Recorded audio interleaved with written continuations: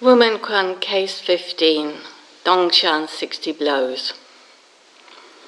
Dongshan Shuchu came to see Yun Men. Yun Men asked him, "Where were you most recently?" Dongshan said, "At Chadu." Yun Men said, "Where were you during the summer?"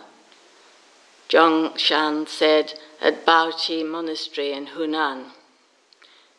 Yun Men said, "When did you leave there?" Dongshan said, "August the 25th. Yun Men said, "I spare you 60 blows." Next day, Dongshan came again and said, "Yesterday you said you spared me 60 blows. I don't know where I was at fault." Yun Men said, "Oh, you rice bag! Why do you go about in such a way, now west of the river, now south of the lake?" With this, Dongshan had great satori. Wumen's comment. If Yun Men had provided essential fodder at that time and awakened in Dongshan the one path of vitality, then Yun Men's house would not have been vacated. All night Dongshan struggled in the ocean of yes and no. As soon as dawn broke, he went again to Yun Men, who explained everything in detail. Even though Dongshan had realization, he was not yet brilliant. Now, let me ask you, should Dongshan have been given 60 blows or not? If you say yes, then grasses, bushes, and trees should all be beaten. If you say no, you make Yun Men a liar. If you can be clear about this, then you and Dongshan exhale qi with the same mouth. Woman's verse. The lion rejects her cub. She kicks it and dodges away. The second arrow connected beyond causation. The first was light, the last one deep. Please sit comfortably.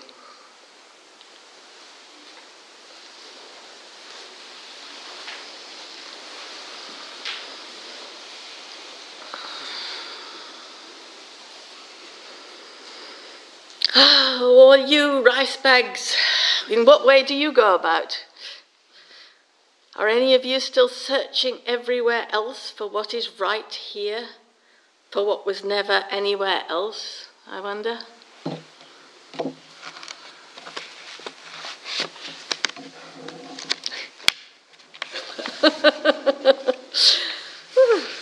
Not very chatty tonight, eh? So, here we have Dongshan coming to see Yun Men. Note, this is not Dongshan Lianje, who died only a year after Yun Men was born, but another later Dongshan. He was asked some typical opening questions. Where were you most recently?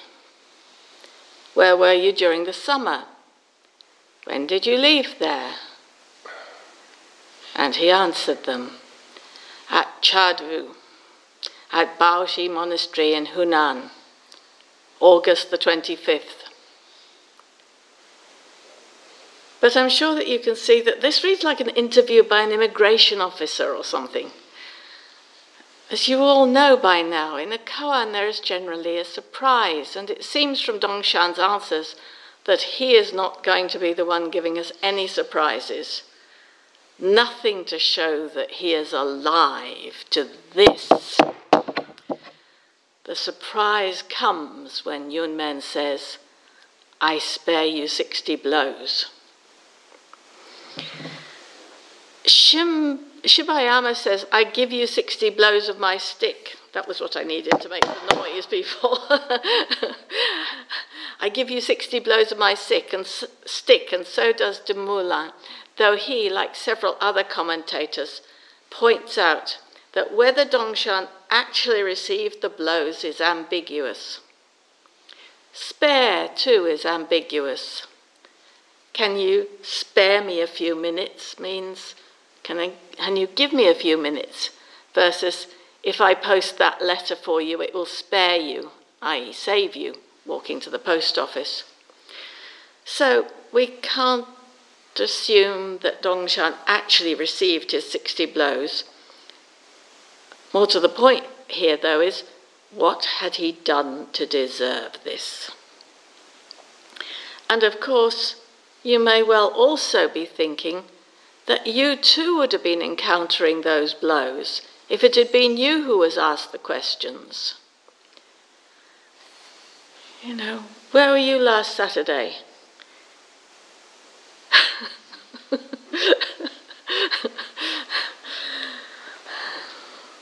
So, who are these two? Well, one of the reasons it's not impossible that Yunmen actually did give Dongshan those blows is that his own realization came in the midst of extreme pain when his own first teacher, Mu Zhou, would not let him in when he approached his dwelling for the third time, no less, slamming the door so suddenly that it apparently broke his foot. In the midst of that extreme pain, Yunmen experienced enlightenment. Apparently Mu Zhou was once Huang Bo's head monk, and it was he, Huang Bo, who had sent his brother monk, the young Lin Ji, into Huang Bo's interview room to innocently ask his question as to the meaning of Zen. By this time, though, Mu Zhou was an old man who had left monastic life and returned to his ancestral home during a time of rebellion, where he supported himself and his mother by making sandals. He lived in a little house by the roadside and would listen to the footsteps of Zen monks on pilgrimage who passed by, and often he would not even bother to answer their knock on the door. Yunmen had been ready to stick his foot in the door. Later, as he was growing pretty old, Mu Zhou sent his Dharma heir Yunmen to the much younger Zui Feng, and Zui Feng also made Yunmen his Dharma heir. It's a really interesting story about how Yunmen approached Zui Feng. Yunmen went to a village at the foot of Mount Zui where he met a monk. He asked him if he was going back up the mountain, and when he said that he was, he asked him to pose a question to the abbot, Zui Feng, before the whole assembly. Yunmen cautioned him not to say that the question was not his, but that it came from someone else. So, the monk did as Yunmen asked. And when everyone was assembled and Zui Feng had sat down on the Dharma seat, he clasped his hands together, as Yunmen had instructed him to, and said, "There's an iron kang on this old fellow's head. Why not remove it?" Zui Feng came down from his seat and grasped the monk, telling him to speak, speak. But of course the monk couldn't answer. Zui Feng pushed him away, saying, "It wasn't your question." The monk said that it was. But when Zui Feng sent his attendant to get a rope and a stick to bind and beat him, it's a good way to...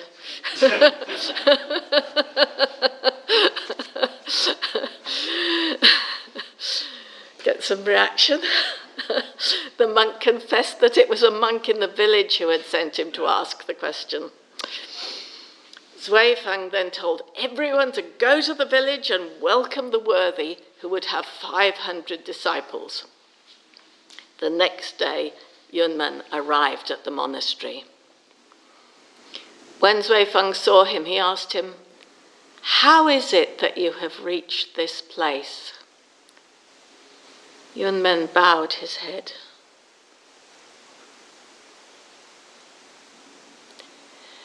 It is said, in this manner did the affinity between Zui Feng and Yunmen come about. It was apparently his regular practice to strike disciples with his staff and frighten them with his sudden shouts. His special style was to give short, sharp responses to questions that became known as one-word barriers. What is Zen? That's it. Or, what is the way? Grab it. Yet he was said to be fearful of words, which is why he used them with such economy. Returning to this case, at the beginning, Yunmen asks Dongshan a series of questions, which he answers truthfully. And yet, we know something is going wrong, don't we? We know that the Zen teacher is not there to make polite conversation, small talk with his student. So poor Dongshan answers each question straightforwardly, while no doubt aware that he is sinking deeper and deeper into the hole that Yunmen is digging, question by question. What would you have said? What could you have said? It would have been almost a relief when Yunmen said, "I spare you 60 blows." Of course, that was a clear enough message that his responses did not hit the mark, whether he got the blows or not. Yamada Koan, in his teisho on the case, said that Yunmen did not hit him, but that being spared from them was even more humiliating than getting them. It's always interesting to me how time, gender, ethnic background can make a difference to how one interprets responses. This interpretation by Yamada Roshi is congruent with the shouts and blows style of Zen. Anyway, in any case, the next day, no doubt after a night of agonizing over where he went wrong, mulling over how else he could possibly have responded to Yunmen, Dongshan went to Yunmen and asked the most poignant question. "Yesterday, you said you spared me 60 blows. I don't know where I was at fault." He had probably spent the night tormented by his inability to even open up the dialogue. But now he opens it up with honesty and humility. Yunmen said, "Oh, you rice bag, why do you go about in such a way, now west of the river, now south of the lake?"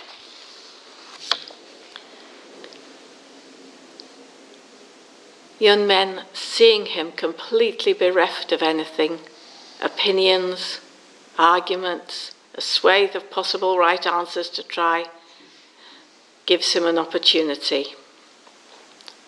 And Dongshan realizes it for himself. We are told, with this, Dongshan had great satori.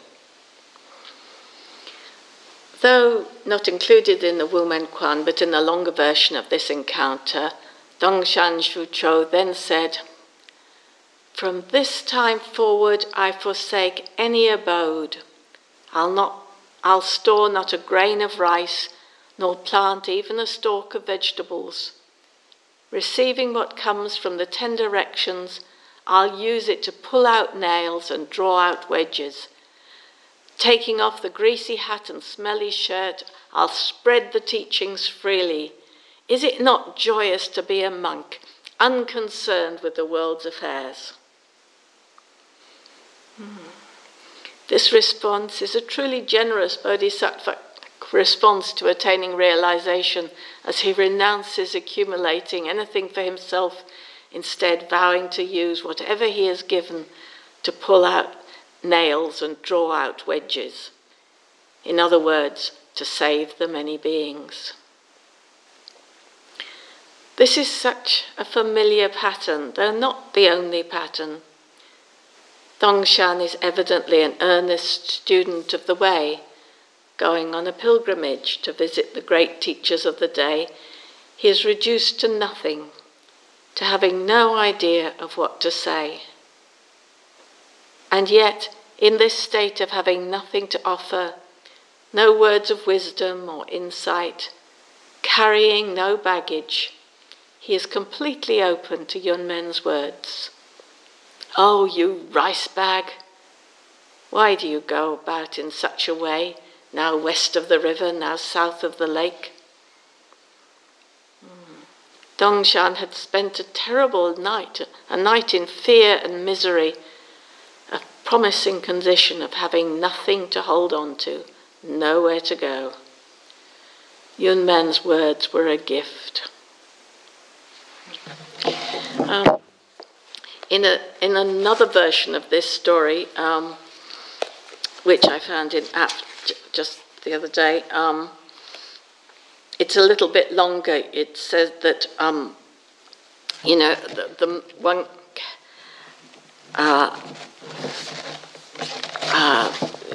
had great awakening, and it says, "I'll go to a place where there are no human hearths, and I will build myself a grass hut.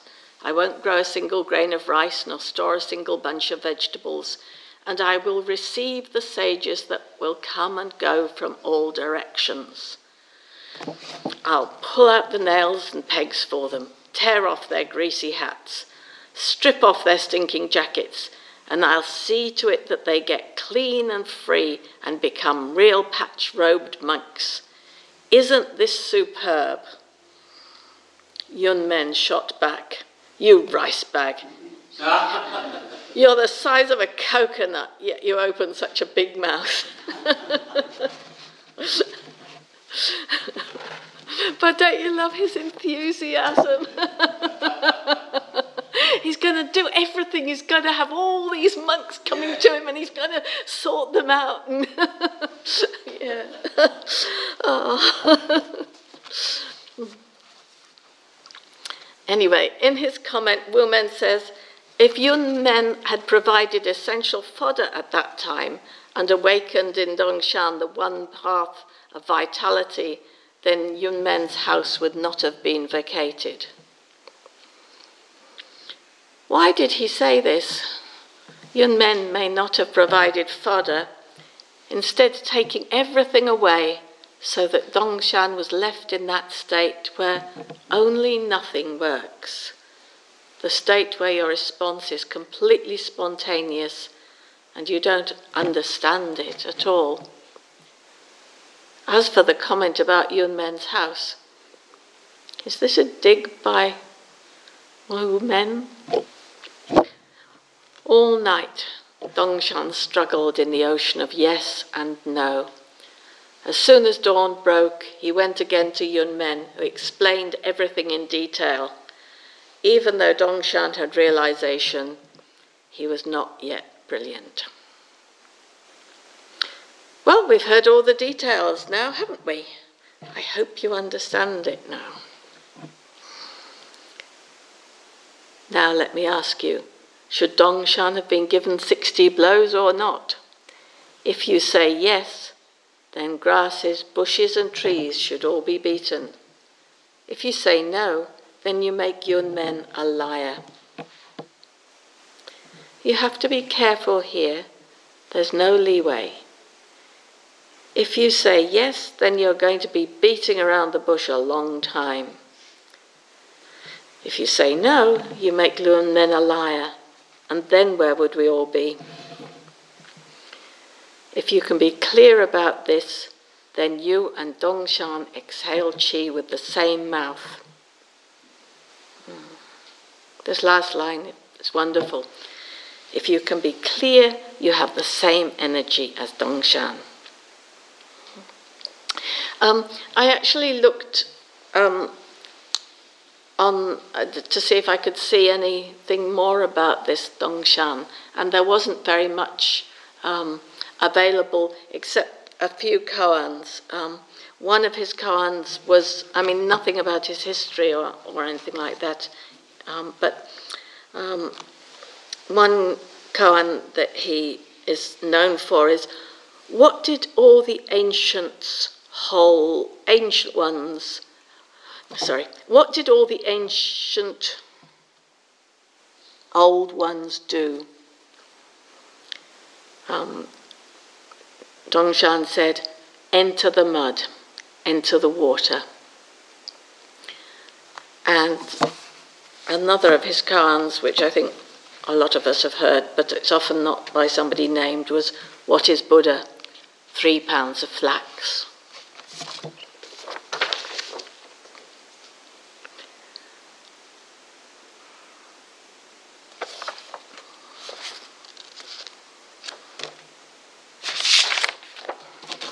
So, Wumen's verse. The lion rejects her cub. She kicks it and dodges away. The second arrow connected beyond causation. The first was light, the last one deep. How did Wu Men know about lions, I wondered. Well, it seems that there was an Asiatic lion that roamed the Middle East and India, splitting off from the African lion about 100,000 years ago. And it is this lion that inspired the temple lions one sees across Asia. And there is still a very small population in the Gir forest in India. However, these lions never lived in China. Nonetheless, women seem to be pretty accurate about their behaviour. Cubs were at the bottom of the pecking order for food when a lion made a kill, and they could not join in the hunt until they were about a year old, so they had to dodge their way through to survive. According to Chinese folklore, a lioness would push her cubs off a cliff, and only those that made it back were nurtured. I guess the lions of Zen push their students off cliffs. Not like that, again and again, and wait to see which ones return. And you know, this is important. You notice there are no stories of someone new to practice just rocking up to a teacher and being asked a question, "What is Mu?" or "Where did you come from?" and immediately coming up with an answer that demonstrated their deep realization. It just isn't how it works. Everyone has experienced what Dongshan experiences. Everyone has been kicked off the cliff, most of us many, many times. But for some reason we climb back up again and again and again. But we don't just respond the same way each time. And this may be true even when we think we're giving the same answer again. In this case, Dongshan returns after his sleepless night, possibly thinking, how else could I have answered these questions? And indeed, how else could he? It is right here, when all pathways seem blocked, when no amount of thinking or rerunning the scene with a different ending gets you anywhere, and there is absolutely nowhere to go, that you are aware that there is no way out of this, and you are filled with energetic frustration because, despite knowing it's hopeless, you are still ruthlessly determined, and yet you give up completely trying to achieve anything, and then you find it. The way that you find that lost key or earring you've been searching for ages, right in front of your nose. It's like that. Thank you for your attention.